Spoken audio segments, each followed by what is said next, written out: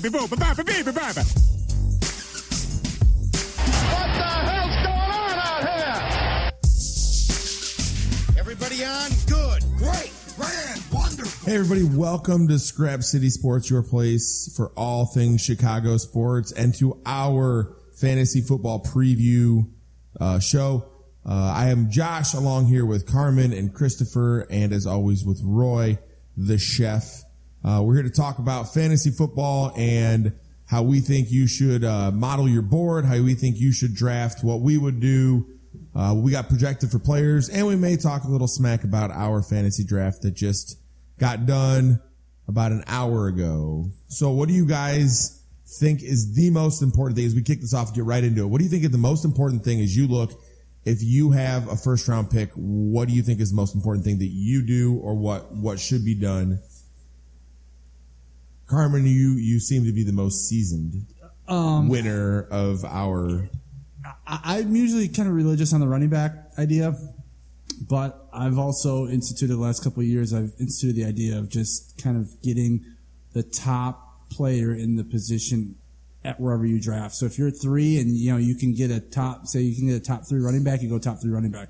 But like once you get out of the first, say, I don't know, 3 or 4 running backs in the first round, I'd rather have a top receiver or a top tight end at that point than the 5th best running back. So, I mean, it just all depends on when you actually draft what your slot is that, you kind of got to play it by ear. That's how I roll. Christopher, what's your biggest rule that you have? Since I've notoriously had bad luck with first round draft picks, I have recently tried to go with the most consistent player. Okay. And, by that, you're not trying to, go out there and say 2 or 3 years ago, draft, a player like Adrian Peterson coming off of ACL because it was unknown what he was going to do. And of course that year everybody knows he had a ridiculous season, almost broke the single season rushing record a couple years ago. But like I said, at that point it was a little bit unknown of what exactly he was going to do coming back from a torn ACL. So, a little bit safer pick would have been, at the time, would have been Jamal Charles or even Matt Forte at the time. So you've gone more on the less risk reward kind of a scale, more on the kind of safe top choice. Only because, I've been burned a lot in first round draft picks. So the one year I had Jamal Charles, I think it was either a 1 or a 2 pick, and then the second week of the season broke it, or I think he broke his leg or tore his ACL. I think he broke his leg. Something like that, and he was out for the year. So there goes your first round pick. Pretty much kind of dooms your season from there on out. So, try to go with a guy not injury prone, not as injury prone as others, and a little bit more consistent. Roy, is your one big rule draft a Dallas Cowboy? No, I'm just kidding. What is your big rule? Well, you know what? I'm kind of like what Carm said. I've always gone like running back quick first in the first round, and it's actually burned me the last few years. And last year, for example, LaShawn McCoy was number 1 on a lot of people's draft boards, and I got the number 1 pick last year in my league, and it did me no good. He was garbage, to be honest. So this year, obviously, I went a little bit different, and I kind of took his method, you could say. I kind of went with the player most consistent. It just happened to be someone that plays on the team that I root for. Yeah. I got to say that my thing is kind of along Carmen's. It's best player available. I even say that for the first 2 rounds, because you're going to be able to get your players at value later on if you need. So best player available is where I always look at that. And even if it ends up being somebody like a quarterback where, a lot of people wait till the lower rounds to get a quarterback because it's a deep position. It's a deep position. And if you're not getting 1 or 2, it's really not worth wasting a 4th, 5th, 6th, even 7th round pick on a quarterback when you're going to be able to get them later. But if you are able to get best player available, it's really going to make that impact. I think that's where you end up going. So this year we hope that you guys are having happy draft days. We're hoping that you guys are drafting here. While you're drafting, if you want to listen to us, you can find us on Facebook and on Twitter at Scrap City Sports. And along with that, you can check us out and find all the podcasts we have online at scrapcitysports.com. We got done with our draft. Our draft went pretty well. We got our big board up here behind us at took a long time. Kenilworth Studios. Did take a while. But I think everybody's pretty happy with their teams. I was happy with my team up until I would say the 6th or 7th round. I felt like I slid a little bit, and I had a couple bad picks, but It's because you took an hour per pick, but yeah. hey, you know what? I don't want to be like Roy and Fish Daddy over there, unpeeling stickers and sticking them back onto the board. Yeah, that's a big no-no. I wanted to make sure my picks were the right ones when I took them off the draft board. So that was my approach to it. Looking at those big lists, though, what do you guys think as far as who's a guy that's a can't miss first rounder, and who's a guy that's been a can't miss first rounder or a possible first round guy that you just wouldn't touch? So are you saying a can't miss first rounder, or are you saying a bust? If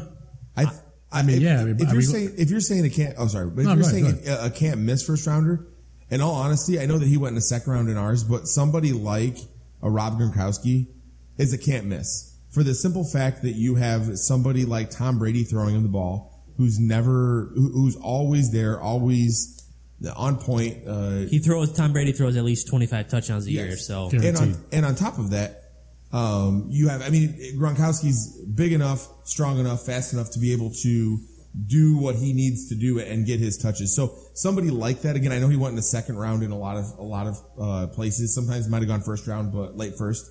But I think Rob Gronkowski is the epitome of what like consistency is. He is consistently just great. And yeah, I think his durability was just bad luck. I don't think he's not a durable player. I just think that if you ask me, he's never had a down season other than a little bit of injury here and there. Yeah, that's the thing though. It's like with Rob Gronkowski. He is probably the only elite tight end in the cat. Jimmy Graham used to be in that same conversation, but nowadays in Seattle. After last season, Jimmy Graham, you can't. I had him last year. I know the woes that went on with him, but I agree with you, Carm. Fault though, yeah. What's that? Jimmy Graham. I don't blame him for that. He screwed fantasy owners big time last year because let's face it, he was a first round draft pick last year. And for him to go out there and play essentially what Sean Payton was calling him as a decoy, when guys were spending first round picks on him and, he's going out there and not even getting targets because he's hurt and he's just out there to draw coverage, it's a bad recipe for fantasy football owners. And speaking, on hand because I had him last year, I knew the woes that, I had this great hope for Jimmy Graham last year. And I think he kind of took a step back, and especially with the move to Seattle, Seattle's not known for being a pass happy offense, which obviously lost them the Super Bowl to begin with. But they're definitely not going to be a pass happy offense now. No more passing for them. Well, no, it's just. They're more of a scheme offense, whereas he came from New Orleans, which you knew they were going to throw the ball. Was going to throw the ball at least 30 times a game, and you don't know that in Seattle because they're more conservative type offense, pound the ball with Marshawn Lynch, and then let Russell Wilson break down the defense and make plays. That's what's got them to 2 straight Super Bowls. So, do you think that changes this year, being with that they got Jimmy Graham? And do you think they'll throw the ball? No, I think just the targets allotted from let's say. Who was Doug Baldwin and in previous years Golden Tate, right. Are going to now just shift towards Jimmy Graham. I don't see them wavering much because what else has changed in their offense besides that? I believe they still have the same offensive coordinator. They lost their defensive coordinator to Atlanta, but was it Atlanta? Dan Quinn? Yeah, he went to Atlanta. Yeah. But yeah, I don't see their offense changing very much as far as being more pass orientated as versus a running team. Yeah. So okay, so I got you off track, but if you had to pick a person of consistency that's just consistently up there, who would you say that is? Not just up on the board, but just in general. As a first rounder, safe first round pick. Safe first round pick. I would have to go with a guy like Eddie Lacy. He's durable. He's durable. He's got a lot of upside. and especially since we don't know the injury extent to Jordy Nelson. Apparently that he had for listeners who haven't heard yet, he possibly has a torn ACL suffered in the preseason game against the Pittsburgh Steelers. So we don't know how that's going to affect Green Bay's offense, if they're going to rely more on Eddie Lacy to move the chains and put points on the board. But he has been a model of consistency for the Green Bay Packers, and he has a huge upside, especially in PPR leagues as well. Yeah, I mean, the two guys that stick out in my mind as first round talent would be Antonio Brown, receiver. I mean, I just think he's lightning when he's out there. I really like him as a safe. I mean, I think he's a consensus number one receiver, and could be. I mean, he definitely has a lot of targets. And I also think Jamal Charles, just because he runs the ball, he catches the ball. I mean, he just whether he's running, whether he's got a good running day or he's got a good catching day, either way, you're going to get points fantasy wise from him. So I like both those two guys as a safe first round pick in a lot of drafts. I'd go along with the running back. I'd go with Jamal Charles as well.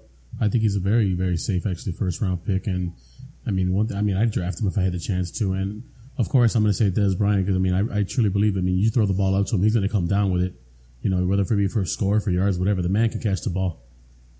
My only thing with Antonio Brown is that he's only been in the league for 2 years, and so when you say consistency, I struggle with that being consistent because you only have 2 years of that. So I look at somebody like Adrian Peterson, where even though he was out of the league because of the child abuse scandal and all that stuff going on, he's still. I don't think Adrian Peterson never had a bust season. You know what I'm saying? There's never a season where you had Adrian Peterson and you went, oh man, I took him in the first round and I really regret that. Other than obviously having some off the field issues. I really don't think that was something. So somebody like that, to me, that's what I was looking for. And LaShawn McCoy or Jamal Charles does fit that bill. So does Marshawn Lynch. Lynch fits that bill. Marshawn Lynch gets his points, gets his carries, gets his yards, gets a catch on a screen here or there, game or two, and really, doesn't disappoint. I would have kept him. Hey, Josh, just so you know, Antonio Brown's been in the league for more than 2 years. It's 5. 5. Sorry. That's consistent. What did I say? I said 2. I'm sorry. He led the league in receptions last year, and I think he was second the year before.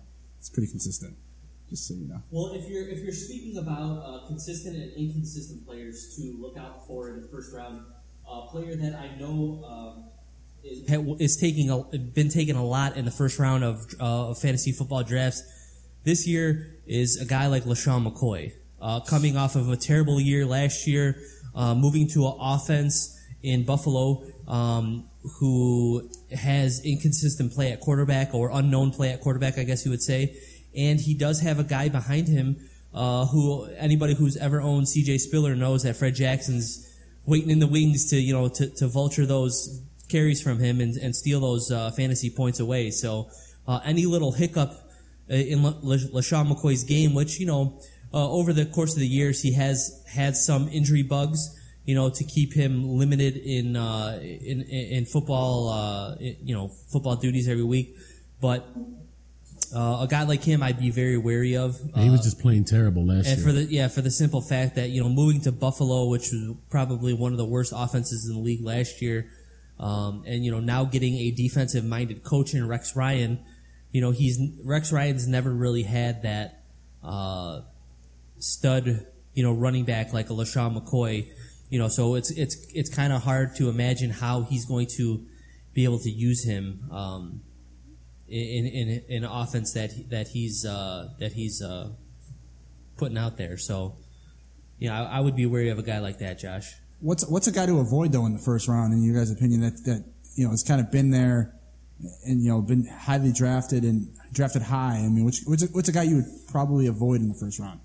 I mean, in most people's first rounds, I'm looking at our board right now, so I'm going with our first round. If the one person up there that I would say I would be scared of, there's probably 2.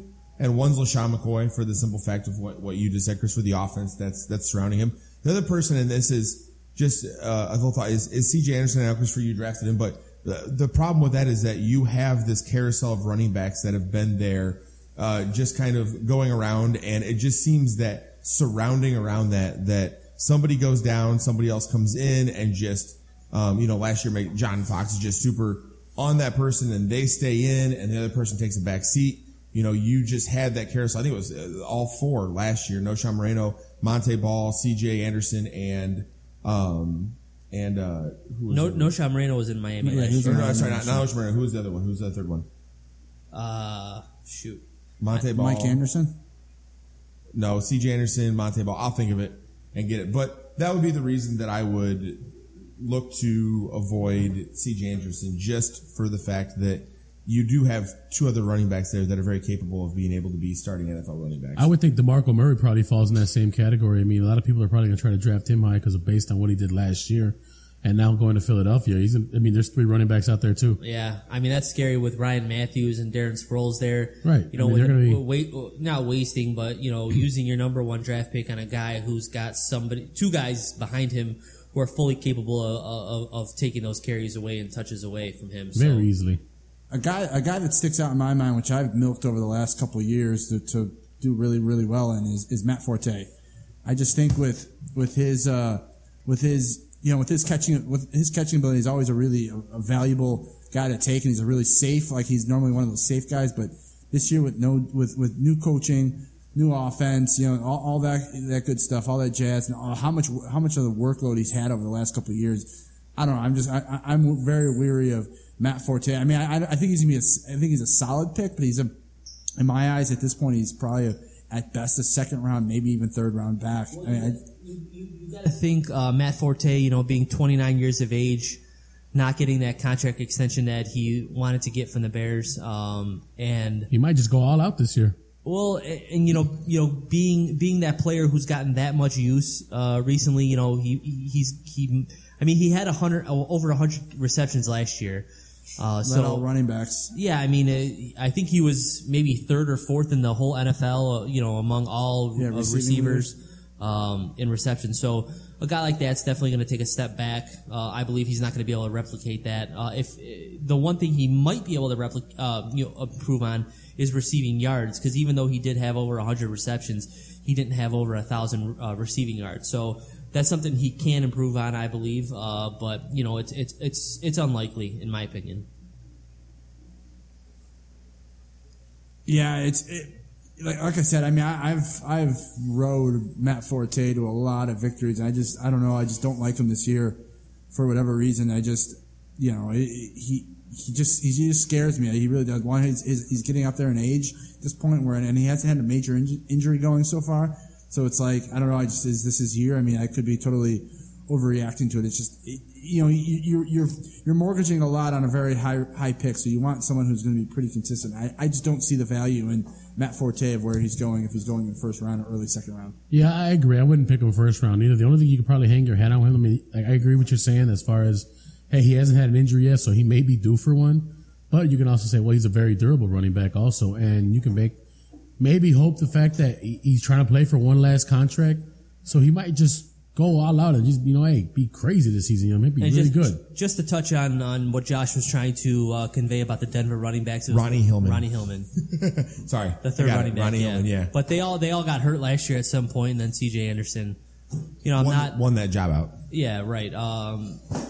It was just, we are having major difficulties here with our audio equipment. We are setup. Idiots. If you're out there listening to us, we're very sorry that we're idiots, but we also hope you enjoy the fact that we're just normal guys that like to talk about, mess up a lot, like talk about stuff. I hope everybody, if you want to, on Facebook and on Twitter, I'm just throwing this out there, so while you fix your mic, on Facebook and on Twitter, if you want to rep the WAD Squad for our Fantasy Duds whole entire special where we have everybody here, you can rep WAD Squad, hashtag WAD Squad, go for it. And Adrian Peterson and Aaron Rodgers are going to dominate this league and will win a second consecutive championship, which hasn't been done in like 5 or 6 years in this league. So let me. So we making a bet? Are we making a show bet, or what's going on here? Because there's all this smack. What is this show? What is this show bet? I'm holding the trophy right now. Well, we're just going to precursor this that Josh, won last year, won our fantasy football league championship last year. And now he thinks that he's got some powerhouse team that everybody else in the league believes that he is not even going to win 5 games. So I think Roy was the only one that said that. Everybody else just kind of we all secretly want you to win like 2 games, only because there's no secret. Every chance, every like dig that somebody has on you, the only thing you say back is championship. Yeah. There's really not much to say to that, though. I mean, I know. He's got to be. You can't argue with him. Yeah, man. I mean, you can't. No matter what you say, how he did it, whatever, you can't argue the fact that he is a champion. Yeah. But but we really hope that you guys enjoy the fact that we're just a bunch of idiots. The only thing I can argue about that is I wasn't in the league last year, so if I was there, you wouldn't have made it. I did have Des Bryant last year, and so you haven't. You rode him to a championship. May bode very well for you. So let's talk real quick. I mean, we went with our picks for what we did. If you had the number 1 pick, if you had the opportunity to have the number 1 pick, Roy, I know you did. Who would you go with, and why would you go with it? And you're stating this as if all players are available, correct? Not any kind of keeper league. We played keeper league, and so for instance, somebody like Le'Veon Bell and Eddie Lacy in our league were already off the board. So you couldn't go Le'Veon Bell number 1 us. If everything was available, if you were in just a normal draft, if you are talking to everybody that's listening and saying, in your draft, who would you go number 1 overall? Why? What would your advice be for that? Are you asking me? That's everybody. Jump in wherever you want. If I have number 1 pick, taking everything into account, I'm taking Le'Veon Bell number 1. I just think even that's taking into account, he's going to miss 2 games. I just think he is an absolute monster out of the backfield. He catches the ball. He runs the ball. I mean, he is a dual threat. I mean, he's basically a better version of, in my opinion, a better version of Matt Forte, because he's a lot stronger and a lot bigger than Matt Forte. That I think he's just a can't miss. I mean, the only gamble in Le'Veon Bell is the fact that he's missing 2 games, but otherwise, I think he's a can't miss number 1 overall draft pick. Yeah, I think personally for me, even if he wasn't my keeper, a consensus pick number 1 would be Le'Veon Bell. Just knowing what he's capable of and how many last season for me, how many 40-point straight weeks he had you can't replace that in a lineup. I mean, it single-handedly got me to a point of almost winning the championship, coming up just a few points shy of my counterpart here, Josh. But all things considered, I would still take, even like Carmen said, even with the suspension, he is such a dual threat. He gets a lot of touches. He is such a focal point of that offense as well. So Le'Veon Bell is my consensus number 1 overall pick. I don't disagree. I'm going to go a different direction, but I don't disagree. And I would say the reason I don't disagree is because he's that good. But he also has somebody like Antonio Brown on the outside to where the focus doesn't have to be solely on him. Because my thought immediately goes to, and I know that I went with him, and I could not believe in our league that he fell to 4. I had the 4th pick, but Adrian Peterson. And I say that because, Carmen, like you had said, when you got him off his ACL surgery, you got him in a super late round, 3rd round, and he almost broke the single-season rushing record. Well, last year he missed out. He got a new contract, and so knowing Adrian Peterson, but knowing of Adrian Peterson and how he does not like to disappoint, how he likes to rise to the occasion and be that person that carries teams on his back, along with having Teddy Bridgewater, who is kind of merging into his own, and being able to create a little bit more and not having Adrian Peterson have to be, 8 in the box all the time. I would say Adrian Peterson, and I know that that's a really big stretch for some people, but I would say Adrian Peterson because he's proved it before. Adrian Peterson is a very solid number 1 pick in standard leagues. If you're talking PPR, it's different. PPR and standard leagues are different, but I do agree with you, Josh, in standard scoring league, fantasy football leagues. Adrian Peterson is also a very good number 1 overall pick. I'm going with, Le'Veon Bell is probably the safest pick, but honestly, I might have gone DeMarco Murray if he was still running behind the Dallas line. That's probably the only reason I didn't pick him this year was because he's not in Dallas. He's not. I think obviously, and you said it before, Carm, that a lot of reasons to his success was because he's running behind the best line in football. And we're going to see that this year. He's good, but he's not going to be as great as he was last year. And I probably would have picked him honestly, because I think if he would have been there again this year, he might have had just another great year. As good as he is, that line just makes him that much better. So if you had to pick somebody now, actually in real life, if he wasn't traded away, who would you pick? Le'Veon Bell, no doubt Le'Veon about Bell. it. Okay. Yeah. You said that at the beginning. I guess. Yeah, I mean, Josh. I mean, you mentioned Adrian Peterson. I don't disagree with you because I mean, if you're talking just a flat out runner, he is by far the best runner in the league. But yeah, I think a lot of most people at this point are playing in a PPR league. And where his value dips a little bit just because you lose all those points in catching. I mean, what does he average, like 15 or 20 catches a year? I mean, when you take Matt Forte, who had last year 110, 108, something like that. I mean, that's a lot of points just missed just because he doesn't catch the ball. Which, to me, I don't value. Me personally, I don't value guys. I'm not comparing the two of them because they're completely different. But I don't value as high like a Marshawn Lynch or an Adrian Peterson just because you're losing that production in catching the ball and those points because of point per reception yardage. Going back real quick, we talked about like a model of consistency. Matt Forte kind of is a model of consistency if you think about it. I mean, he plays consistently on a subpar Bears offense, and he consistently still gets his catches, still gets his yards, still gets his touchdowns, still gets his touches. And like we said, I mean, you may be worried about him having a big injury coming up because he's never had one, but he's pretty darn durable. I mean, he doesn't miss a whole ton of games. And so, it can't go wrong like I had said before, but you really can't go wrong if you're looking at a number one pick.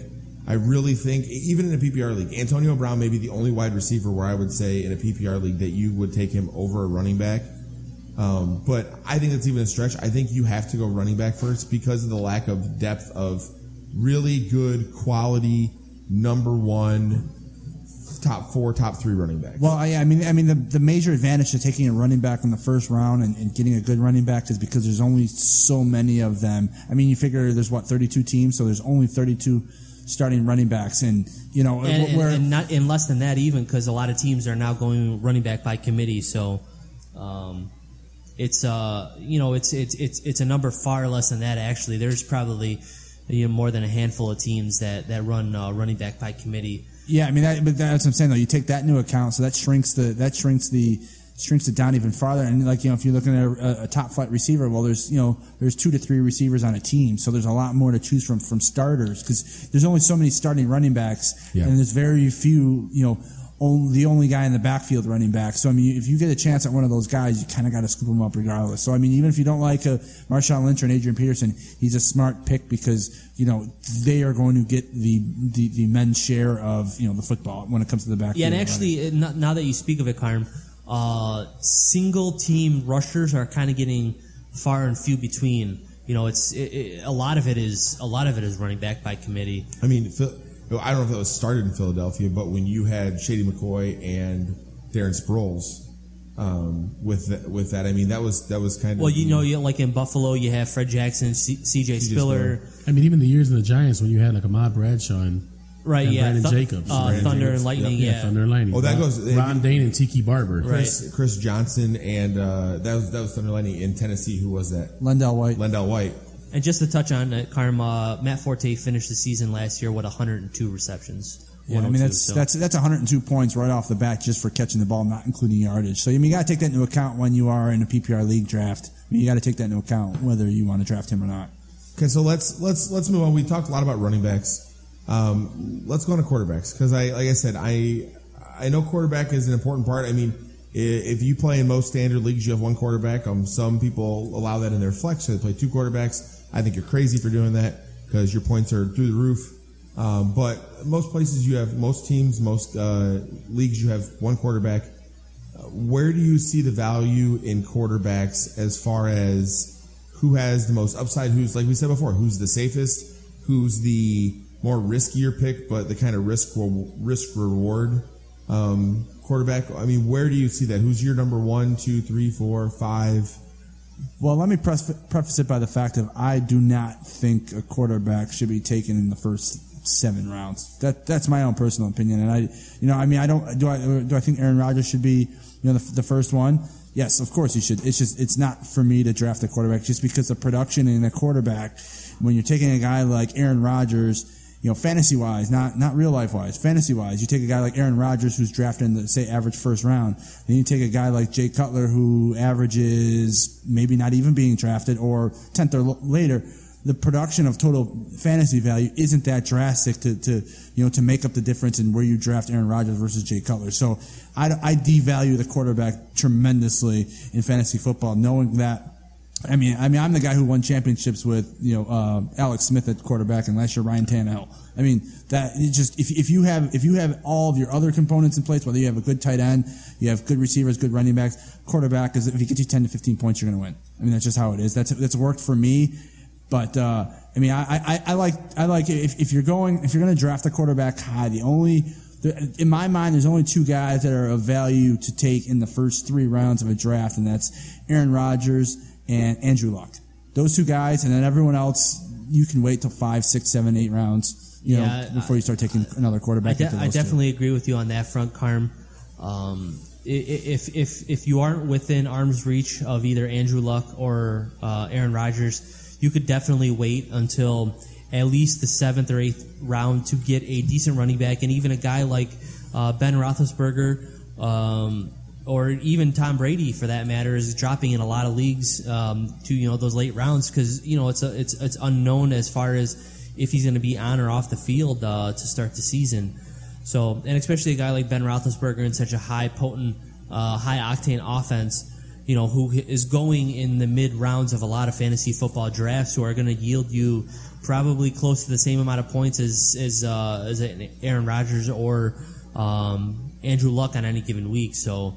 There's a plethora of good quarterbacks out there that are going to get you that 15 to 25 point range, and maybe every now and then into the 40 point range too, along with the 2 elite quarterbacks in Andrew Luck and Aaron Rodgers. So if you look at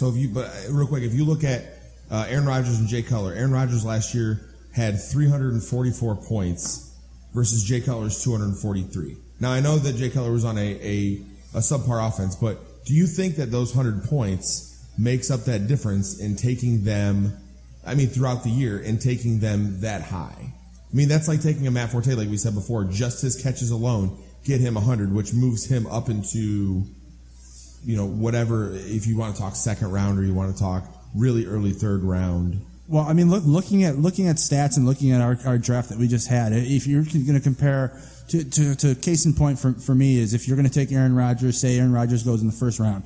Okay, and Aaron Rodgers last year, yes, he had 344 points. 344 points. You take a guy like Peyton Manning who went in our league 8th round. He scored last year. He scored 309. So I mean the difference is what does that make? 40 points. That's a 40-point difference, but it's a 7-round difference. So I mean there the risk and reward is it's not that big of a drop off to 40 points. I mean you're taking 40 points, but you're spreading that over 16 games. So I mean how many what's the average point difference? It's like 6 points. Right. So I mean is it worth it to take a quarterback that high? In my opinion, it's not. That's all. Yeah, and I think like we've mentioned, outside of the top 2, it's not worth jumping even past the second round if you're not going to get one of the top 2 quarterbacks. You could definitely sit back and wait and let the other quality picks, and especially in a PPR league, receivers, running backs, especially running backs, since like we had mentioned there are so many. There are only so many good ones in the league, so receivers there are a little bit more. It's a deeper position. So who is your biggest upside? So if you're talking about I can get in the 12th, 13th round, who is your biggest upside if you're talking quarterback wise? A guy I like that is in the 10 to 12 round area is like a Ryan Tannehill. That offense that they run they pass a lot, and they've got a lot of creative routes and stuff. So he passes a ton short, quick routes, whereas receivers are really active in that. And I like Ryan Tannehill because he had a pretty solid season last year. So I expect the Dolphins to be better, and as a result of the Dolphins being better, I think the quarterback position in Miami will be better. And I think Ryan Tannehill is a really solid pick if you're looking for a starter where you don't want to mortgage the future on drafting a high quarterback. Ryan Tannehill is a really good guy you should look at. And definitely a guy that's dropping on a lot of draft boards is a guy like Drew Brees, who a lot of people kind of look past since he's not in that Aaron Rodgers and Andrew Luck category. He's definitely dropping into mid rounds, 7, 8, 9, 10 even. And you got to imagine a guy like Drew Brees and a guy like Sean Payton aren't going to have 2 bad seasons in a row. And I was reading a couple articles on Drew Brees, and a reason for his woes last year, because I think he had a career high in interceptions last year. Was I can't give you the exact stat, but I want to say it was somewhere in the 20s, which he's never ever done. He's always been a really He had 17 interceptions. 17 interceptions. He's always had a really low number of interceptions because he's always touted as one of the smartest quarterbacks in the NFL.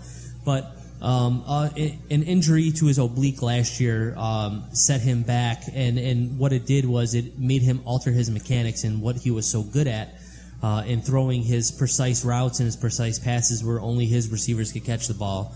So he's worked on his conditioning and his health for this upcoming season, and definitely, dropping on fantasy football boards, across the nation, really, that you could definitely pick up late. And like Carmen said, risk reward. He's not going to be that big of a drop off from, say, Aaron Rodgers or Andrew Luck, or even a guy going high as well. Like Cam Newton, for instance.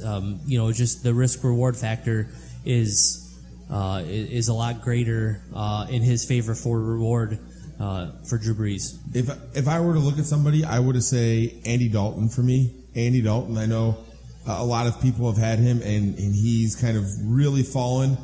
But you still look at what he has. He has A.J. Green. He has a offense that they're able to run the ball with the 2 running backs that they have, Jeremy Hill coming up, and Giovanni Bernard. But along with that, you have somebody like Tyler Eifert, who is coming up, who is in, I believe, his second year. I'm not wrong on that one, right? I think this is Tyler Eifert's second year. Yeah, he's a young player, second or maybe third at max, but yeah, young. But you have that kind of a core there, where I think Andy Dalton is posed to have a good year versus what he has had in the past, because he's kind of let some people down in the past. The Red Rockets really messed up as far as, one and dones in the playoffs. They've never won a playoff game, right? Andy Dalton's never won a playoff game. No, never. And so, but they're consistently in the race for being in the playoffs and or making it in the playoffs. Eifert's going into his third season. But that being said, though, I mean, this is fantasy football is all during the regular season, and Cincinnati has had in the past good regular seasons. I mean, they don't pan out in the playoffs, which doesn't mean anything to the Red Rockets' value if he loses in the first round. He's done it in most leagues. He's done already, so it's not a big deal. But like building back upon what Christopher said about Drew Brees and being a solid pick. I mean, Drew Brees, even though he was dealing with some injuries last year with those, you said his oblique muscle. Yeah. I mean, he still led the league in attempts. He led the league in yards. He was like 5th in touchdowns. I mean, the guy with a bad year still was a top 5 quarterback. And I mean, on average, I think does anybody know offhand what Drew Brees' ADP is currently? What his average draft position is? I mean, it's pretty. I mean, it's pretty low. So I mean, you can get serious value in Drew Brees based on where he's been versus what he usually produces for his career. So I mean, all these things that we're talking about you're banking on if he returns to form from his career numbers. And I mean, I can't imagine New Orleans would have 2 bad seasons in a row. So yeah, I think that Drew Brees his average draft position is 47. Yeah, I mean you're going from what's if you're talking in a 10-person league, you're talking mid 5th round, late 5th round, late 4th round, early 5th round. Yeah, 5th round definitely. So to be able to snag him up, that'd be great. What about somebody like, and I say that just because I'm looking at Roy. What about somebody like Tony Romo? I mean, where do you see Tony Romo fitting into? Is he in that Drew Brees category? A couple of years ago, you're talking about him being one of the top fantasy quarterbacks in the league, and he's kind of dropped off because I think Tony Romo had a really good year last year, so he's due for. I wouldn't say a bad year, but he's it's going to be hard to live up to what he did last year. Is more like what I want to say. He had a really I wouldn't say conservative, but he wasn't the normal Tony. It wasn't the normal Tony Romo season where Leighton with turnovers and bad plays and stuff like that. Everybody was saying all year, and that went for the whole Dallas Cowboys team was when are they going to break down? And the Dallas Cowboys, didn't make it to the Super Bowl not for the fact of Tony Romo, because they would have never been in a position that they were in without him. So, and even in saying that, I think he's going to have a little dip in production as opposed to, having a higher ceiling as like a Drew Brees, only for the fact that, he lost one of his most potent offensive weapons in DeMarco Murray. And, we have yet to see what Joseph Randle with the number one duty, what he can do in offense. And yeah, like Roy has mentioned, Dallas has the best offensive line in the league, but, the offensive line isn't running the ball. The running back has to do that. So it's going to be interesting to see how Joseph Randle can handle the spotlight and see how he takes it from a fantasy football production, and how that could help Tony Romo in fantasy football. Yeah, as well. one thing Romo did do is he did go away from that Brett Favre gunslinger approach. You know what I mean? He wasn't, like you said, he was a little more conservative. But I disagree in the fact that not only because I love Tony Romo. There's no doubt about that, but I do think he'll still have a really good season based on that. He's going to have that time in the pocket to throw the football. I was talking fantasy. Tony Romo last year was 13th with 327 points. He's behind Jay Cutler for fantasy points as far as that. So there's Jay Cutler again. I think there's a lot of upside to Tony Romo, but I do think that you need to get him. You need to get him really, really late to have it be the actual value for where. Right. You're going to be getting him. I mean, you're talking getting him in the 9th, 10th, even later rounds to be able to have that happen. Because again, if you're in a 10-person league, there are, as far as last year, 10 other players ahead of him that scored more points. Would you say though that 13th overall ranking in fantasy also came from the fact that DeMarco Murray had a crazy year? Oh, they yeah, were running the football a lot more. Yeah, but that being said, regardless, he's there. You said the offensive line.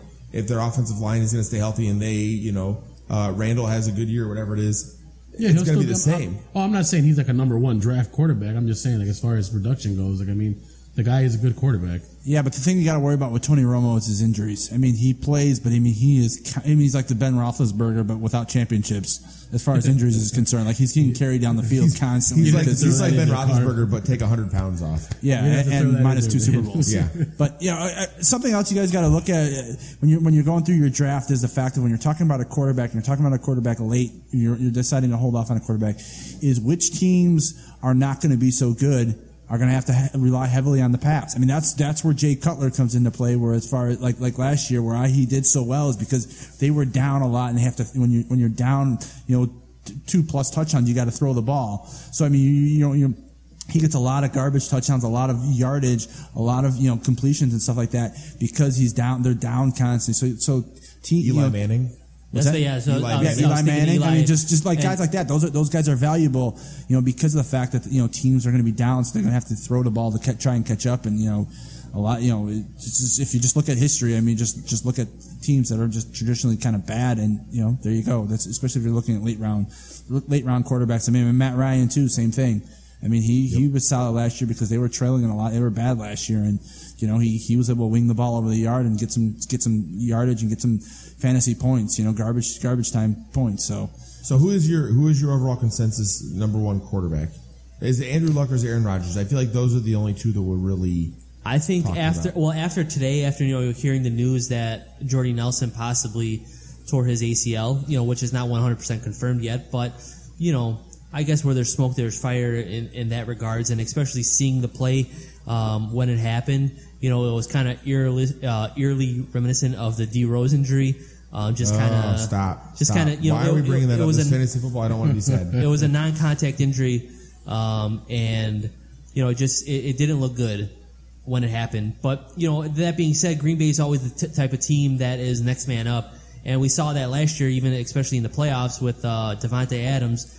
Stepping up into the spotlight and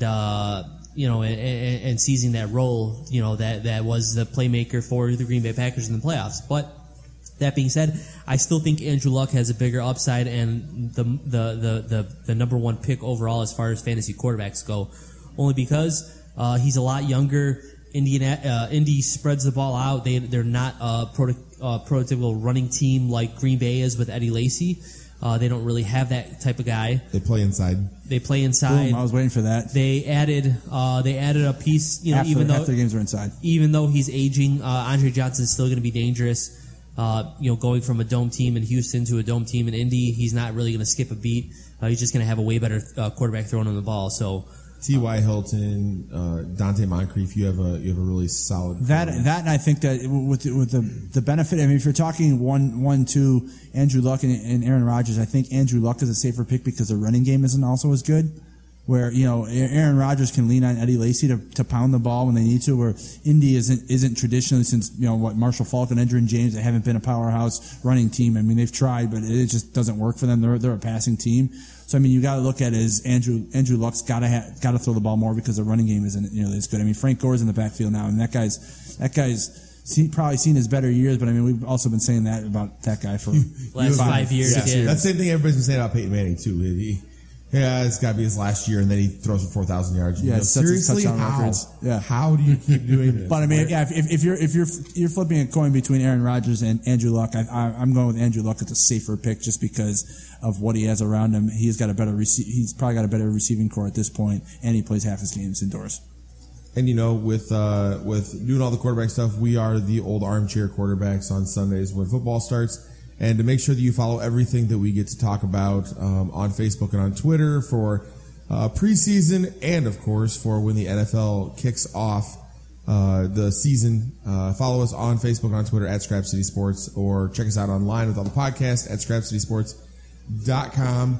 Now we're going to go to the big wide array of what is the wide receiver world in the NFL, which is so spanned and broad.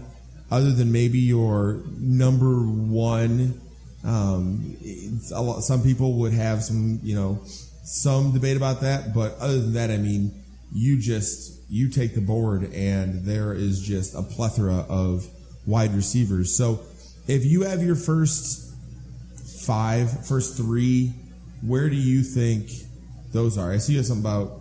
Oh, Drew Brees. I misspoke on his average draft position, 62. So you can even later, sixth or seventh round, definitely you can scoop up a guy like Drew Brees. So wide receivers, where do you go? 1, 2, 3. I mean, where do you see a sleeper? Maybe where do you see somebody that you can get a little bit lower that's going to give you a lot of value? A guy that really sticks out in my mind as far as sleeper is kind of a stretch for him, but a guy that you can definitely get. For a little bit of value as a guy like Megatron, Calvin Johnson. I mean, since he's been in the league, he's been basically a first rounder every year. And this year, I mean, you could sometimes scoop him up in even a third round, second round for sure, though. So I mean, that's a guy that you can really look at as a first round talent. Probably, if he's healthy, he's a top 3 receiver, and you can get him, probably 5th or 6th receiver off the board. So that's kind of a value pick right there, a high value pick though. Yeah, some guys that go ahead of Megatron are guys like Odell Beckham. Des Bryant, Julio Jones, of course, Antonio Brown. So he has fallen a little bit in his reign as best fantasy wide receiver, but the ADP has rated him at the 14th overall pick. So you could definitely, like Carmen said, you could definitely get him in the second round. Which is kind of crazy considering where he was. Undoubtedly the best wide receiver in the game. So. Yeah, just if you're just looking at a board, I mean, most boards, Odell Beckham Jr. goes in the first round or early second round. And I think he's a safer pick than Odell Beckham just because, Odell Beckham, he came in the league, there was no tape on him, he was a rookie, and I just don't see him improving on those eye-popping stats that he had last year. I mean, he set the league on fire basically when he came in, missing 4 games, and so I just don't see him replicating that. I see him dipping in production, especially with Victor Cruz back. Ruben Randall. He's on a contract year too, Ruben Randall. So he's definitely going to be chomping at the bit to dip into Odell Beckham's targets and his looks on offense. So a guy that I would like to target, and I would target and recommend targeting for anybody either in the second or third round is a guy like Randall Cobb, who, like I mentioned earlier, we don't know exactly if Jordy Nelson has a torn ACL, but if he does, that means big things for Green Bay receivers, and I think the guy who's going to benefit the most from that is going to be Randall Cobb. because he slides from possibly not the number one wide receiver in Green Bay, because I think Jordy Nelson held that role. He was I would call him the 1A in Green Bay, but he is definitely now the number one. And he's a guy that he's got an average draft position of 21. So you could definitely wait till the third round to get him.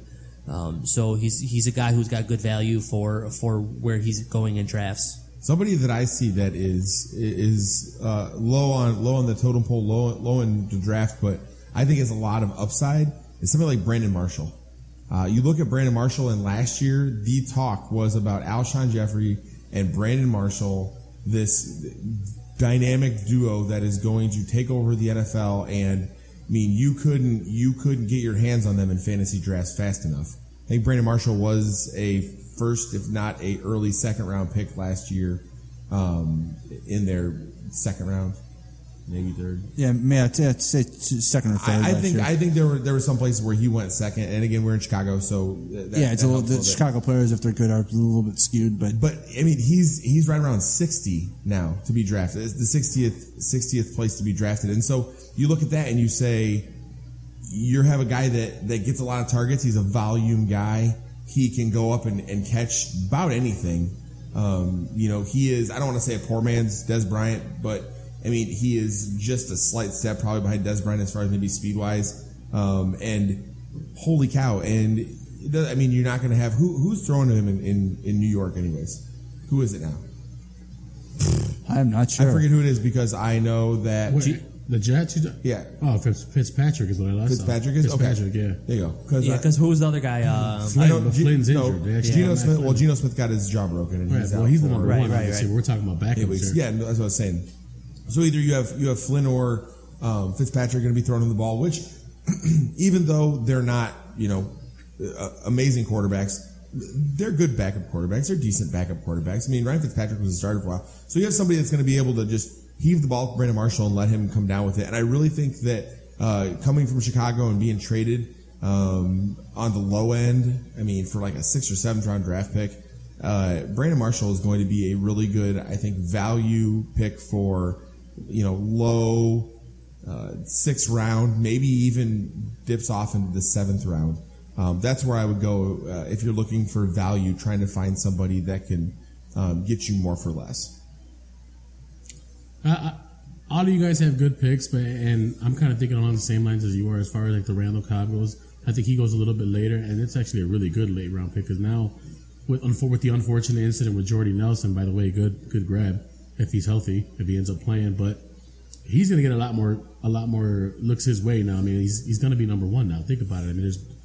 I mean, the guy can catch the football regardless. So now you're going to throw it to him a lot more. He's going to get a lot more attempts than he would normally get. And just another wide receiver that guys can kind of key in on, especially in the mid rounds, 4th, 5th, 6th round, is a guy like Julian Edelman, who is a number one receiver on New England. And like I mentioned earlier, Tom Brady is always going to be there to throw 20 to 25 touchdowns. And we don't know if he's actually going to play the first 4 games of the year, but a guy like Julian Edelman, he's got an average draft position of 41, but he's got top 1 or 2 round talent. With last year his stats, he had 92 catches for 972 yards and 4 touchdowns. And if you are in a PPR league, which, like we've mentioned, a lot of people are nowadays, that is a huge bonus with with his receptions that he hauls in. And a lot of the experts are projecting him to replicate the same exact season, with actually breaking 1,000 yards and getting a couple more receptions, with 95 or 94 receptions.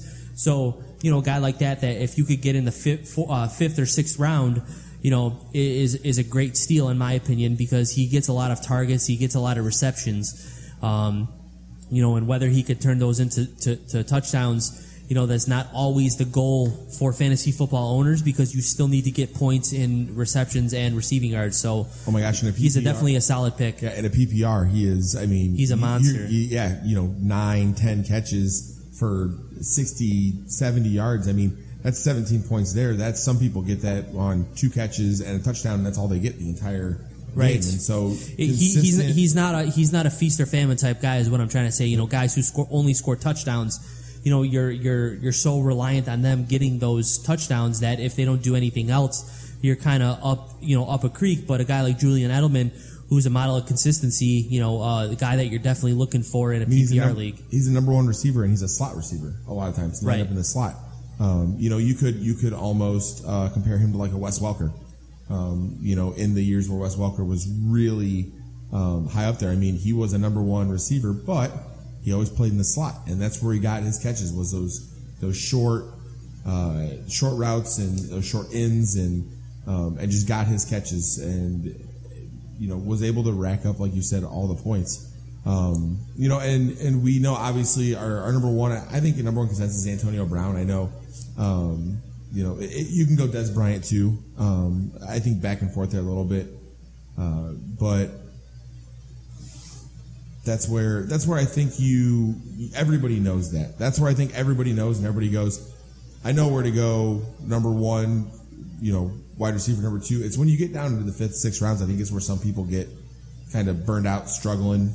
You know, another guy that stands out to me too, man. And you guys are probably think I'm crazy because he's old. Is a guy like Steve Smith.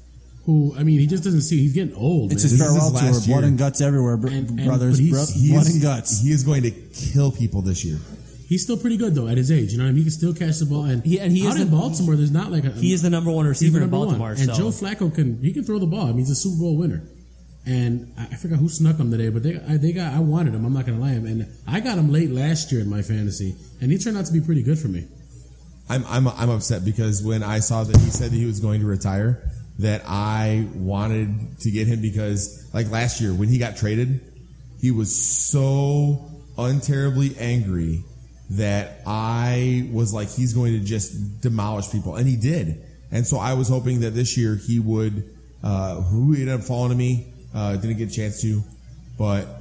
Yeah, Steve Smith is a great, mid-round, 6th, 7th round. His average draft position is 101, so, definitely 10th round pick. Yeah. Is a viable option with a number one receiver, type targets, is definitely worth, waiting on and, possibly striking gold, with if he could try to replicate what he did last year with 79 catches and 1,065 yards, and 6 touchdowns is definitely, an excellent 10th round pick to get a guy like Steve Smith Sr. Actually, Steve Smith Sr. Just want to clarify that. But and I believe that's where I got him. I got him actually late in like the 10th round as well. Yeah, so he's definitely a solid pick in those late rounds, and that's the thing that builds championship winning fantasy football teams is those late round picks, because it builds the depth on your team. If you have one guy that goes down, one of your top 3-4 round stars to go down, you need to have those guys like a Steve Smith to fill in the roles of a guy like if people who had a draft already in Jordy Nelson that went down, or Kelvin Benjamin. You're not going to be able to replicate those kind of guys' production, but you're going to be able to put a Band-Aid on the situation until you can figure out something more long term. I think if you ask me my opinion of a draft and how you win and lose a draft, you can win a draft and or lose a draft if you look at your drafting from rounds 5 to 10. If you've got quality in rounds 5 through 10. You are going to be there. You're going to possibly be going for a championship. If you don't, I think you're in trouble. You're going to be free agent. Free agents. It's a whole other ball game where you can win or lose in free agency. Also, even if you draft a perfect team, but rounds 5 through 10 to me are an absolute must. You have to have the late round guys that are quality that you can go through, and you may or may not like a guy like John Brown, but John Brown will win you games, and you can draft him in the 10th, 12th round. I mean that's where you win and lose. Josh is over here fist pumping, and he drafted a guy like Deshaun Jackson, who I don't know. I have no reason why I hate him, but I just hate him. And but you don't hate him because you don't hate him because he does not get fantasy. Yeah, but he's a guy in fantasy that's either feast or famine. Yes, he gets those 90-yard touchdowns, or he gets you nothing. So that's kind of you're over here fist pumping and thinking that you have such a great team in the 5th round, but turns out you drafted Deshaun Jackson. So I would rein those horses back a little bit there, buddy. And we'll see where that takes us. And it's all for fun, and it's all a good No, it's time. not. This is not for fun anymore. Josh You've made this not for fun anymore.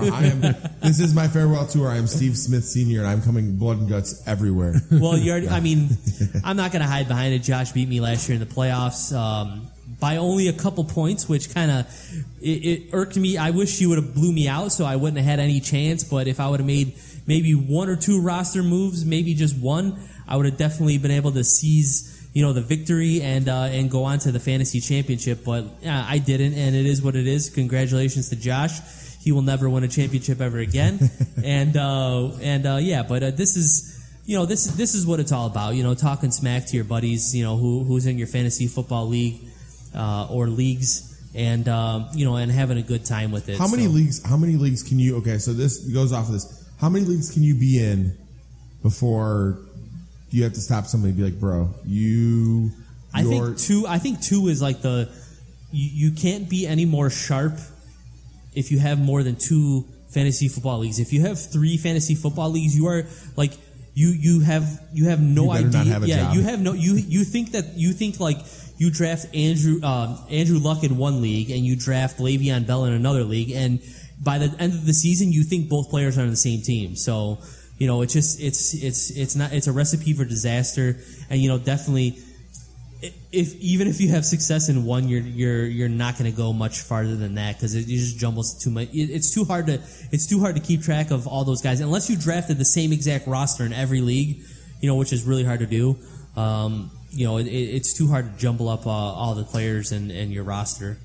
Yeah, I say 2. I think that if you got to 3, you're pushing it, and I think that being in a league, part of it is or unless you had no job, or you're a million, you're retired. Yeah, you're a fantasy football. That's all you do is play, fantasy football. And expert you're like me, reeling in millions from your amazing draft picks like Josh. But I think that nuts. I think that just food for thought, guys. 2 years ago, and I was in 3, which I think is too many. I had 2 championships and 1 loss in the championship in 3 leagues, just so you guys know. So it can be done, that's all I'm saying, but it's really difficult. If you're listening... Lots of balance, man. As you're listening, make sure... What I'm saying is, I was kind of mad because I didn't get the 3-peat in 1 year and have all 3 championships. I only got 2. You might have retired from fantasy if you did that, man. No. I would have added another league at that point. I think that... Well, I think part of it comes to is the dedication that you have to the league. I think that if you're in a league with a bunch of guys or a bunch of friends, I think that being dedicated to your league and actually paying attention... Please, if you are listening, I am begging you to never be that guy that leaves open spots on your roster or that leaves people that have a bye week in, or as I did one time. We should make a public service announcement about that. Because that's like the ultimate worst. I mean, whether you are in it, out of it, just respect the put a competitive roster out there. Respect the people that you're playing in your fantasy league with, and complete your roster. Don't have guys on bye understand who's who's on injured reserve. I've made that mistake one time last year, and I felt terrible about it.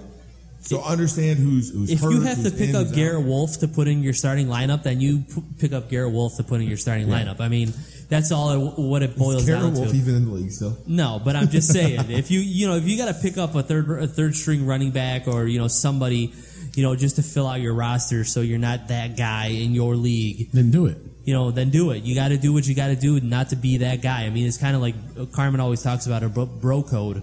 It's something that is frowned upon. Don't have it look like your wife filled out your fantasy football roster. Unless, of course, your wife has won a fantasy football championship. Then maybe she should do your roster. Then maybe she should do your roster. Exactly. Put your starting lineup in, but... Anyways, so moving on. Let's go on to tight ends. We have the 2 top tight ends. I wouldn't say 2. Okay. I would say 1. We have the top tight end, which is Rob Gronkowski. That is consensus around the board.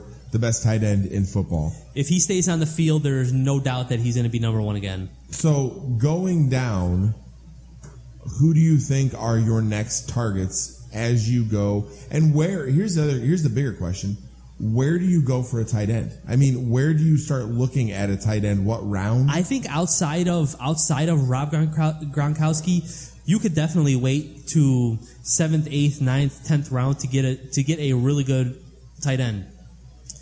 Personally, for me, a guy who I was targeting and who I wound up getting, Travis Kelce from the Kansas City Chiefs, wound up getting him in the 7th round in a 10-man league. And, he was rated, possibly the second or third best tight end, out there. So if you could snag a guy like that, you're definitely doing good things, because, he's hopefully going to break that mold that, he was kind of held back a little bit last year, and hopefully catapult him into fantasy greatness this upcoming year. The two guys that stick out to me as middle round picks, as far as say 7th and 10th round, are Greg Olsen and Martellus Bennett. Yeah, I think Greg Olsen with the loss of Kelvin Benjamin, I think is just going to give him more targets. He's a very productive tight end, and he catches a lot of balls. Greg Olsen, average draft position 60.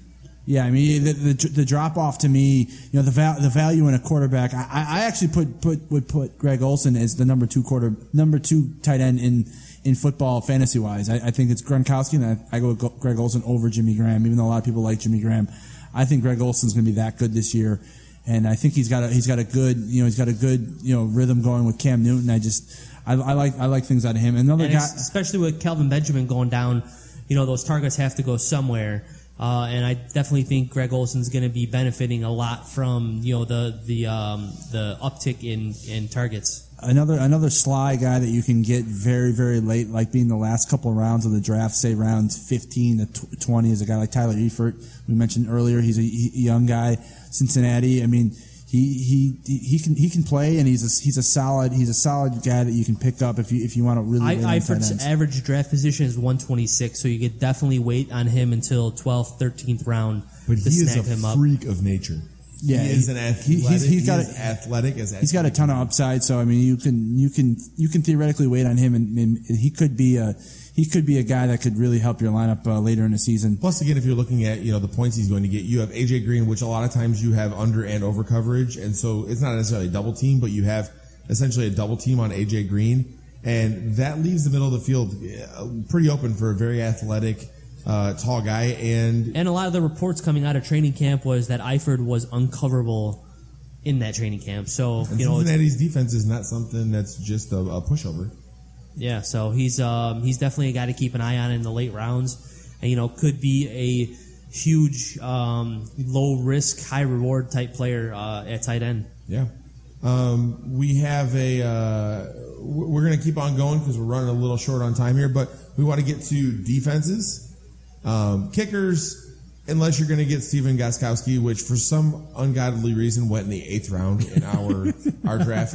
Not sure why. Hey, Please don't judge any of us on this. If he scores 20 points a week, that's better than a lot of running backs and tight ends. So no disagreeing there. Here's the thing, though, that I please don't take a running back before the 13th. I raised the question as it happened. And I said you took your kicker before your starting quarterback.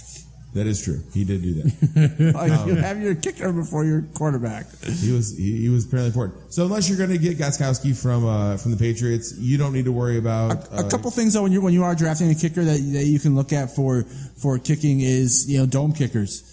The weather is perfect in a dome. It's always 70 degrees. It's always a balmy 70, and there's no wind. So you got to take that into consideration because they kick at least half their games in a dome. Yep. I mean, that's a very high for me. You look for a guy with a strong leg and kicks in a dome, and it's a very, very high. You tend to average a high average in kicks for a kicker. That's great That's advice. a good point when you're looking at kickers. Another way to look at kickers is good offenses. You want to take a kicker that's on an offense like New England. Hence New England, right? Hence the reason why he went in the 8th round. Right. The teams that score a lot of points, the kickers are usually pretty solid, very consistent guys that'll get you 10 to 12 points a weekend. So I always look for just to fill it in. Gostkowski's average draft position is 149. So unless you're taking him in the 15th round, you could definitely wait on him. Yeah. All the mock drafts that I've ever seen, Gostkowski went in the 2nd to last round. The highest I think I ever saw him was 3rd to last round. So. Yeah, he was on it when he picked him too, man. He ran over there. He got him. He wanted him like he was someone was going to steal him from him. I always look at it as like I want a mediocre offense because I feel like I know Gostkowski's does really well. Maybe this is my own downfall, my kicker idea, but I'm like, man, Tom Brady puts it in the end zone a lot. Peyton Manning puts it in the end zone a lot. That's 1 point. That's 1 point. I want that offense that can get there but just can't punch it in like the Bears.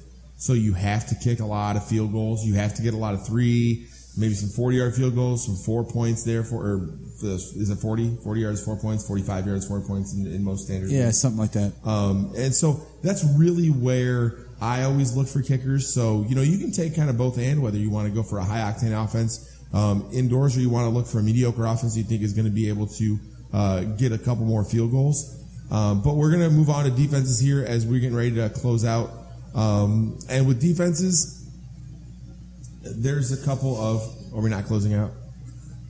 I'm rolling. I'm in a groove right now. You're trying to kill this early. No, I apologize. I thought we were... Well, I mean... I thought we were running out of time. Sorry. Definitely a couple of things we should touch on and give our listeners a little bit of our knowledge is draft strategies as well. But, I don't know what exactly you were leading into, Josh, but go for it. I was just talking about defenses. We can talk. We'll talk about defenses, and I take defenses kind of as the same principle as kickers. Even though kickers have a tendency of scoring more points than defense, but if you have a really good defense like Seattle from a couple years ago, or Houston Texans with J.J. Watt who scored for whatever weird reason scores a lot of touchdowns, and not just on offense either. He scores touchdowns on defense too. So.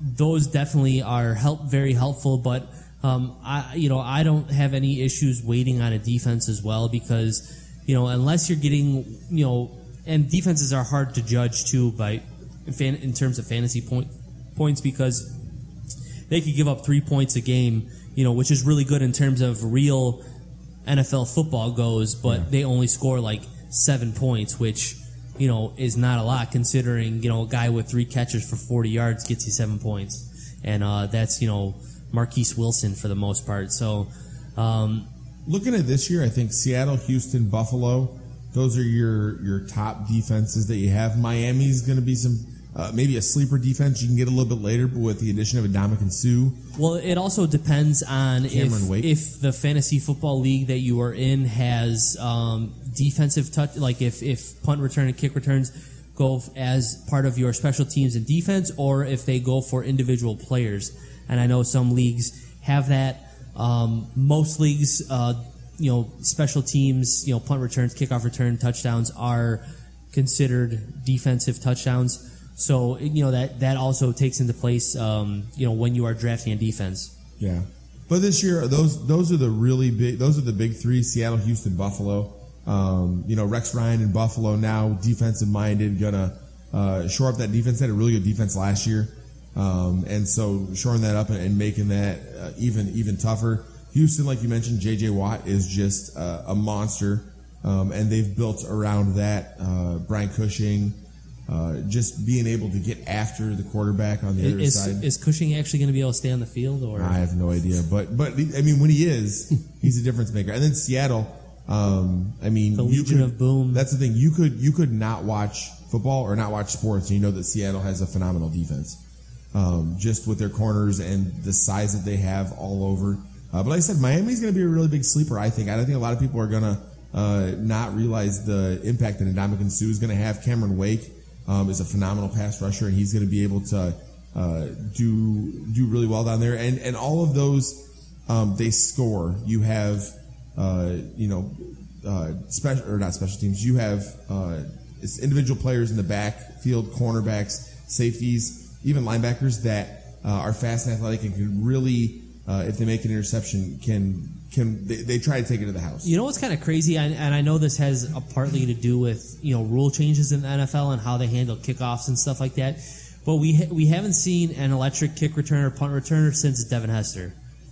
And Bears. It's a little disappointing because when Devin Hester was really good, that kickoffs and punt returns were really, really exciting to watch. I agree. And it's just a shame to see that the art of returning a punt or a kick has kind of gone away from NFL teams and the NFL in general, since they have the rule changes where they move the kickoffs up, and stuff like that to help with touchbacks and less concussions and stuff like that. But when it does happen, it's really exciting, and it's just kind of a shame to see. That may be one of the most exciting plays in football. Oh yeah, I mean, you guys remember when the Bears went to the Super Bowl, and what was it? Was it the opening kickoff? Opening kickoff. Yeah, Devin Hester took it to the house. I mean, how much more exciting can you get than that? So You can get more exciting than that by having the Colts win this. oh my God, shut up, Josh.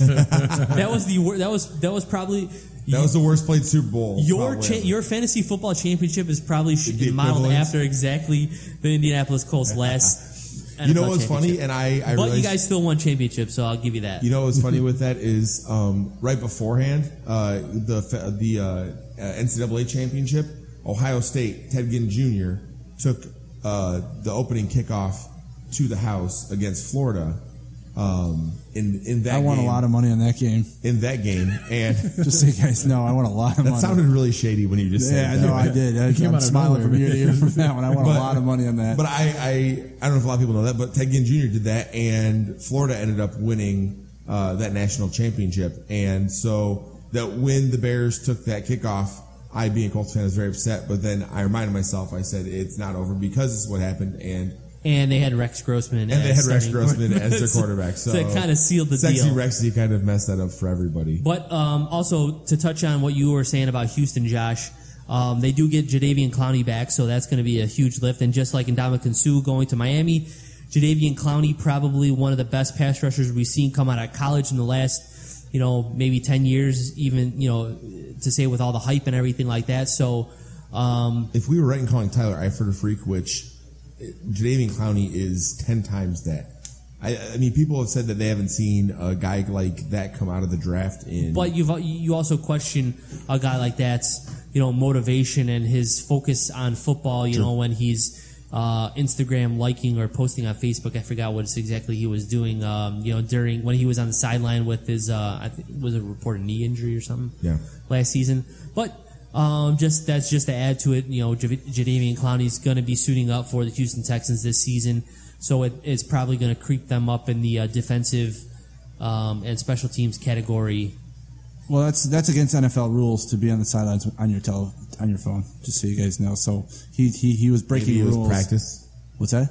Practice. No, I think it was a game. I think what he was accused of was a game, and I know it's against NFL rules to be use cell phones on the sidelines. But so moving on a little bit from defenses and where you guys would take. Well, hold on. I want to just give a quick shout out to a defense that I think people should think about is a defense like St. Louis. I think St. Louis's front four is the nastiest front four in all of football, and I think that the front four it has a lot to do with fantasy wise defense because it makes the quarterback rush to throw, makes things happen for the corners and the safeties to get a hold of balls and kick them back.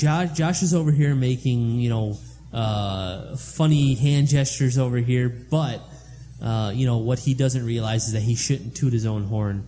And Josh is repping up the Houston Texans. That's only because he drafted them. That's true. And a classy guy like myself drafted St. Louis doesn't say a word about it.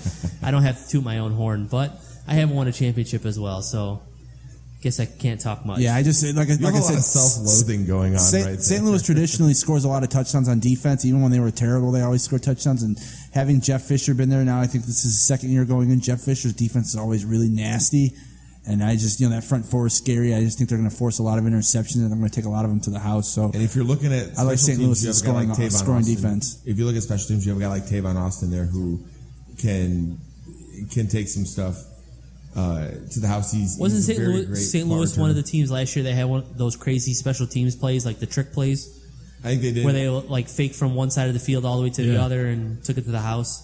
They did that a couple times last year, and to mention, not to mention Carmen. That was against the Tennessee Titans. And they Was lost. Oh, I'm just kidding. I don't know. I was just saying that that as well is cool. Cool to see. Does Greg Hardy make Dallas's defense better? I mean, a lot of people say the reason they lost to Green Bay was because they couldn't get to Aaron Rodgers. Well, I think a part of the reason why Dallas' defense was not good last year, but they were okay. They weren't as bad as they were better, way better than expected. They weren't as bad as everybody thought, like Carmen said. A part of that has to do with how well their offense was and how much their offense kept their defense off the field. Greg Hardy does help them. I don't know if it catapults them into one of the top defenses no doubt about in it. fantasy football. But it definitely will help them. With pass rushing and getting to the quarterback. I also want to credit Rod Marinelli on that part too, because I think he's a hell of a defensive coordinator, man. I mean, I don't think the Bears' defense has ever been the same since he's been gone. No, definitely. I mean, obviously, hasn't. He's good at what he been does. The worst defense the last 2 years in the NFL. So, yeah, we don't know if that's Rod Marinelli. That we don't know if that's players, player personnel. What exactly Mark Trestman? Who knows? But yeah, I don't. I think fantasy wise, I think I'd stay away from Dallas's defense only for the fact of last year they had a pretty good year on defense and everything went right for them. I mean, they got a lot of breaks the ball bounced the right way for them. I just don't see it happening again. And I just think that they're gonna have a tough time on defense, even with Greg Hardy, and even with Greg Hardy there to help boost it. I just think that too many things went right for them last year defensively that they take a step backwards this year and aren't worthy of a consideration in fantasy football. Just to give our listeners a little fact to it and give them an idea of where they should be looking at drafting a defense. The number one defense ranked on my list is the Seattle Seahawks, and they have an average draft position at 106, so mid-10th round. So if you're looking, 10th round and later for a defense, you are in good shape. And hopefully should have some success in drafting, one of the better ones. Wow, 10th round. Oof. Okay. Where are we taking? I got him in the 8th. Yeah, 8th. I mean, defenses. Yeah, first defense on our board went off in the 8th round, and then it wasn't a stretch. A couple of rounds. Yeah, no, that's too high for me. Is all. I'm not saying that I wouldn't take Seattle's in the 8th if that's what you're looking for. It's just I'm not. I'm one of those guys though that likes to pick up defenses. Pick up based on matchups, pick up defenses. So yeah. I mean, whoever I start with usually isn't who I end with. Jacksonville Jaguars. Yeah, just you look at. I like to look at matchups when you're talking fantasy football and defense. I like to look at weather. I like to look at indoors, outdoors. Quarterbacks that they're playing. Just all kinds of receivers, running backs. I throw all that into account when I pick a defense, and it's just like running. It's like Russian roulette, basically having to cut and pick up defense every week. But all right, so this has been kind of a topic that I have been kind of racking my brain from this whole fantasy football offseason is draft strategies. I personally was always the guy to take the best available player at that position, at whatever position you're looking for. If you have a early first round pick or late first round pick, you kind of got to skew your projections of who's going to be there, one of the best running backs in the league, or are you looking at one of the best wide receivers and or best quarterback in the league in a later round pick. But like I said, I've always been the guy to go after, the best player available, whether it suited my needs or not. However, this year I kind of changed my tune a little bit as far as my draft strategy. Reading about all of these players and how exactly each position breaks down as far as quarterback, a running back, wide receiver, tight end, defense, special teams, kickers. I felt that the strongest position of the fantasy football world was wide receiver, followed shortly behind by quarterback. So I felt like running back was probably the few and far between that you needed to capitalize on them. So part of that is also in a standard league, PPR or not, you normally go 2 running backs and a flex. So you have the option to have 3 running backs playing on your team every single week. Right. And, like I had mentioned, there's not a lot of teams, with single running backs on them, just that where they're the only ones getting the ball. So my draft strategy went that I felt like I should load up on running backs early, and then I could wait on wide receivers and possibly strike while the iron was hot with a wide receiver. Say if you load up the first 2 rounds on good running backs, and then maybe get a not even a middle tier, but maybe a second tier wide receiver, like a guy like Randall Cobb, who I was mentioning, or AJ Green, somebody who was dropping, or Calvin Johnson, like we had mentioned, who was dropping down. But if I'm going to give any point or any advice to any of our listeners, that I would have to say that drafting running backs early would probably be your best bet instead of waiting on running backs, only because, like I had mentioned, it's probably the fewest amount of good running backs in fantasy football and in the NFL. You need to capitalize on that while the iron's hot for the most part. So here's my question with that, because there's a guy I think right now. So we're talking, Adrian Peterson, Jamal Charles, Marshawn Lynch, Le'Veon Bell. Those are your real bell cows. Those are your real home run hitters. These are guys who are going to get the ball every single down. They're 3 down backs. That's kind of going away, though. I mean, Adrian Peterson's probably going to be one of the last. Matt Forte got a big deal. Adrian Peterson got a big deal. Marshawn Lynch had a big deal. Matt Forte's waiting on his big deal. But here's my thing: is that's what everybody's saying. Waiting for a while. The running back position is changing to become this 2-headed monster, this 3-headed monster, this idea of let's share the load, so we don't.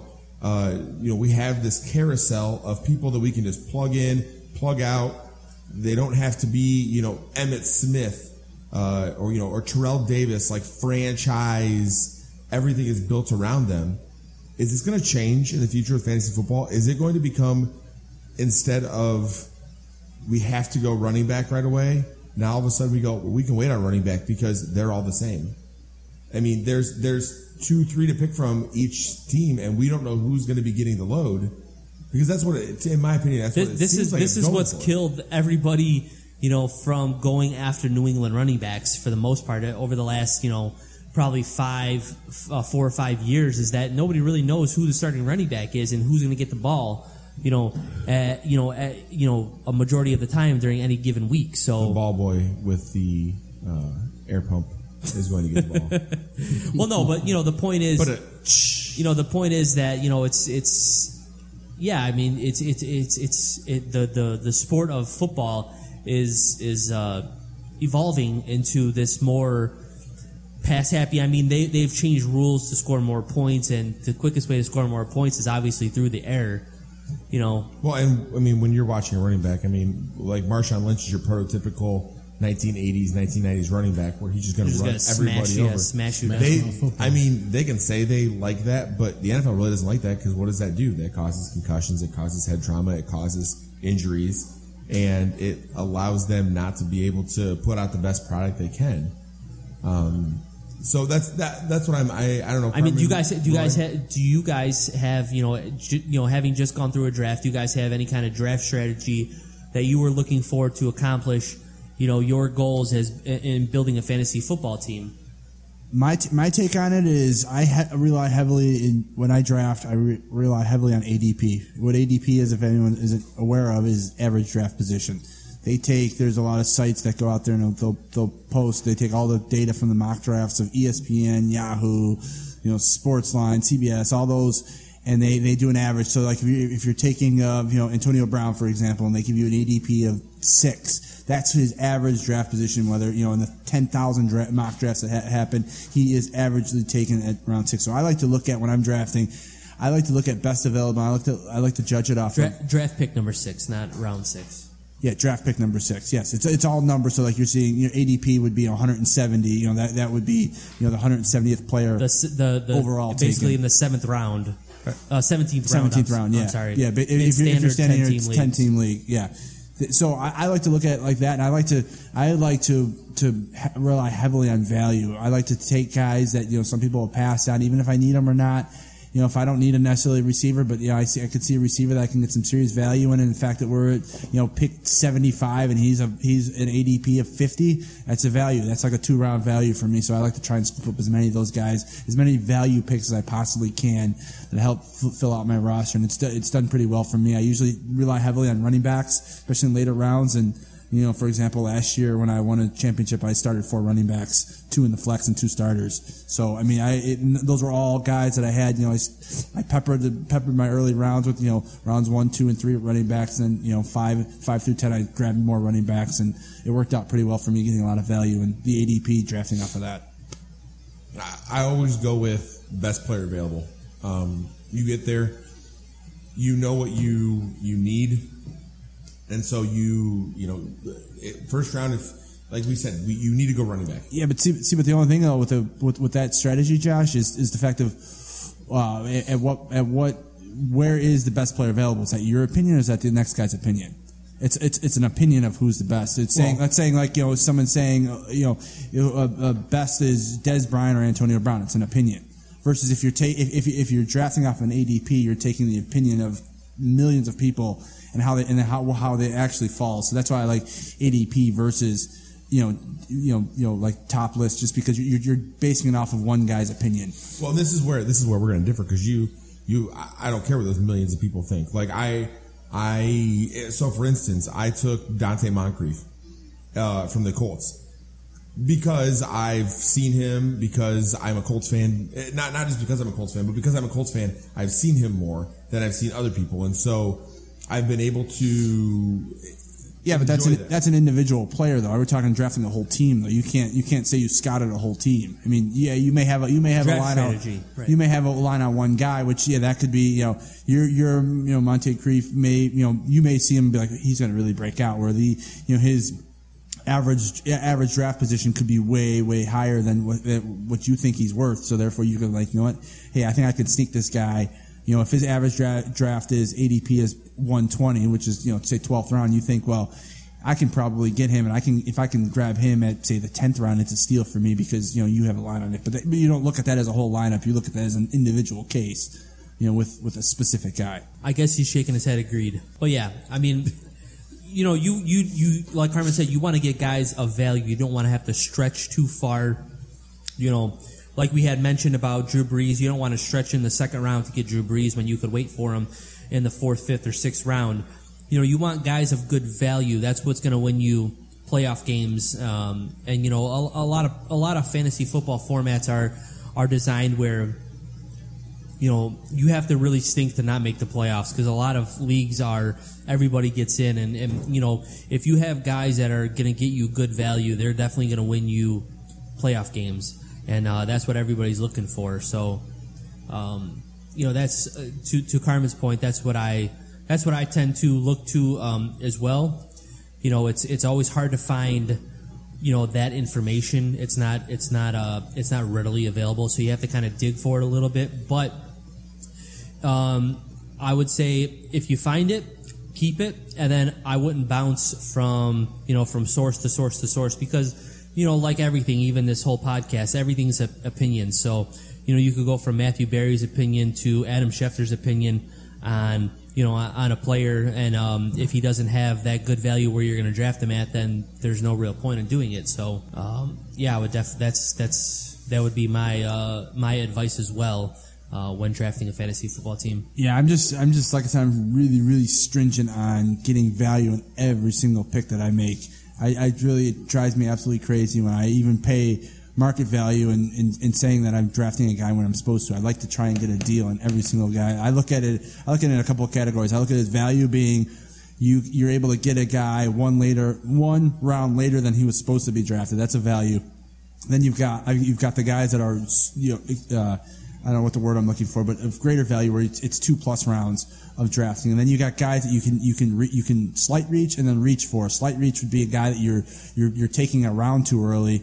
And then you got the reach where you're taking a guy that's 2 to 3 rounds earlier than you should. Like, so a lot of guys like to reach on rookies. If you have a hot shot rookie where his ADP is 60 and he's going to try and take him at 40, it just, to me, that doesn't make sense. I don't like doing that. There's a lot of guys that I like that I want to have on my team, but if it doesn't make sense for me as far as draft strategy and getting value in my pick, I won't take him, and I'll let somebody else take him early, because it's like, you can, he may be a great player, but in the 5th round he's not as good of a player as if I were to get him in the 8th round.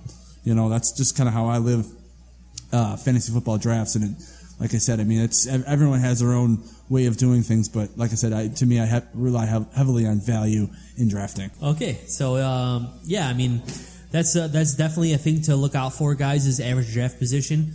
You want to try to find a single site that you can find out that information. A site that I was using is Fantasy Pros. Which is a good base of information to use. They could definitely give you advice and tips on draft picks that you are currently taking. But it's something that you guys could definitely look at. But there's every CBS, ESPN, all those places will give you that. But it's just like I said, it's all a matter of opinion of who's writing the article and or the list. So you have to take that into consideration. But from past experiences, you definitely don't go between two different lists, because it always winds up screwing you up, because one guy will value a guy more than the next guy, and then you're looking back and forth, and it kind of screws up your draft your drafting order. So yeah. On a side note, I could totally see you two hosting like a fantasy football class, like trying to teaching people how to draft. You know what the crazy thing is? I kind of love it personally. Yeah, you really got in depth in what you were saying, man. I maybe I sound like I know what I'm talking about, but I have. Nah, just kidding. But I've never been to the pinnacle. I've gotten to the dance and just never attained the actual goal. So I don't know if that means I'm good or bad or what, but someday I'll get there. What's quickly though, before we start wrapping this up? What's a couple of guys that you guys are looking at as sleepers that it just roll out a couple names that you guys have that you think are good guys that you can target for sleepers that you can get late in rounds? A couple guys off my list. I'm going to go for a guy like Owen Daniels, who has a really, really high average draft position. He is replacing Julius Thomas in Denver. And, he's kind of that guy that nobody really thinks about because he's been around for so long. But he is Denver Broncos starting tight end. And, if he could get even a percentage of what Julius Thomas has done the past 2 years, then that is a huge plus, because I think his average draft position is like somewhere in the high 150s to maybe even close to 200. So he's definitely a guy with good value.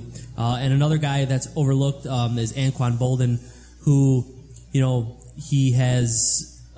he's not that guy who's going to get you 30 plus points every week, but he is definitely going to get you consistently 10 to 20 points every week, depending on if he winds up getting in the end zone. And he has a really good value if you wait for him into the later rounds, 12, 13.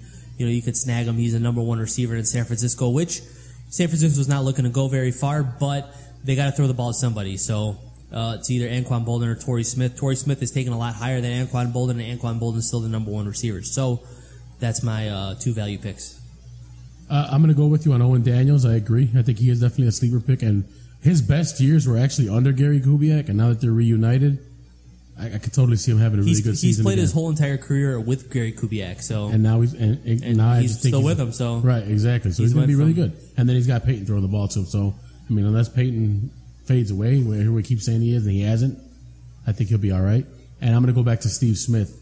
We all agreed Steve Smith. He just catches the football, and you can get him definitely late rounds, and could win you some games. I think that Derek Carr in Oakland is going to be a quarterback that you can wait until, if you want to wait till the last round to get him, depending on how many people you have in your league. You have somebody like Michael Crabtree coming in.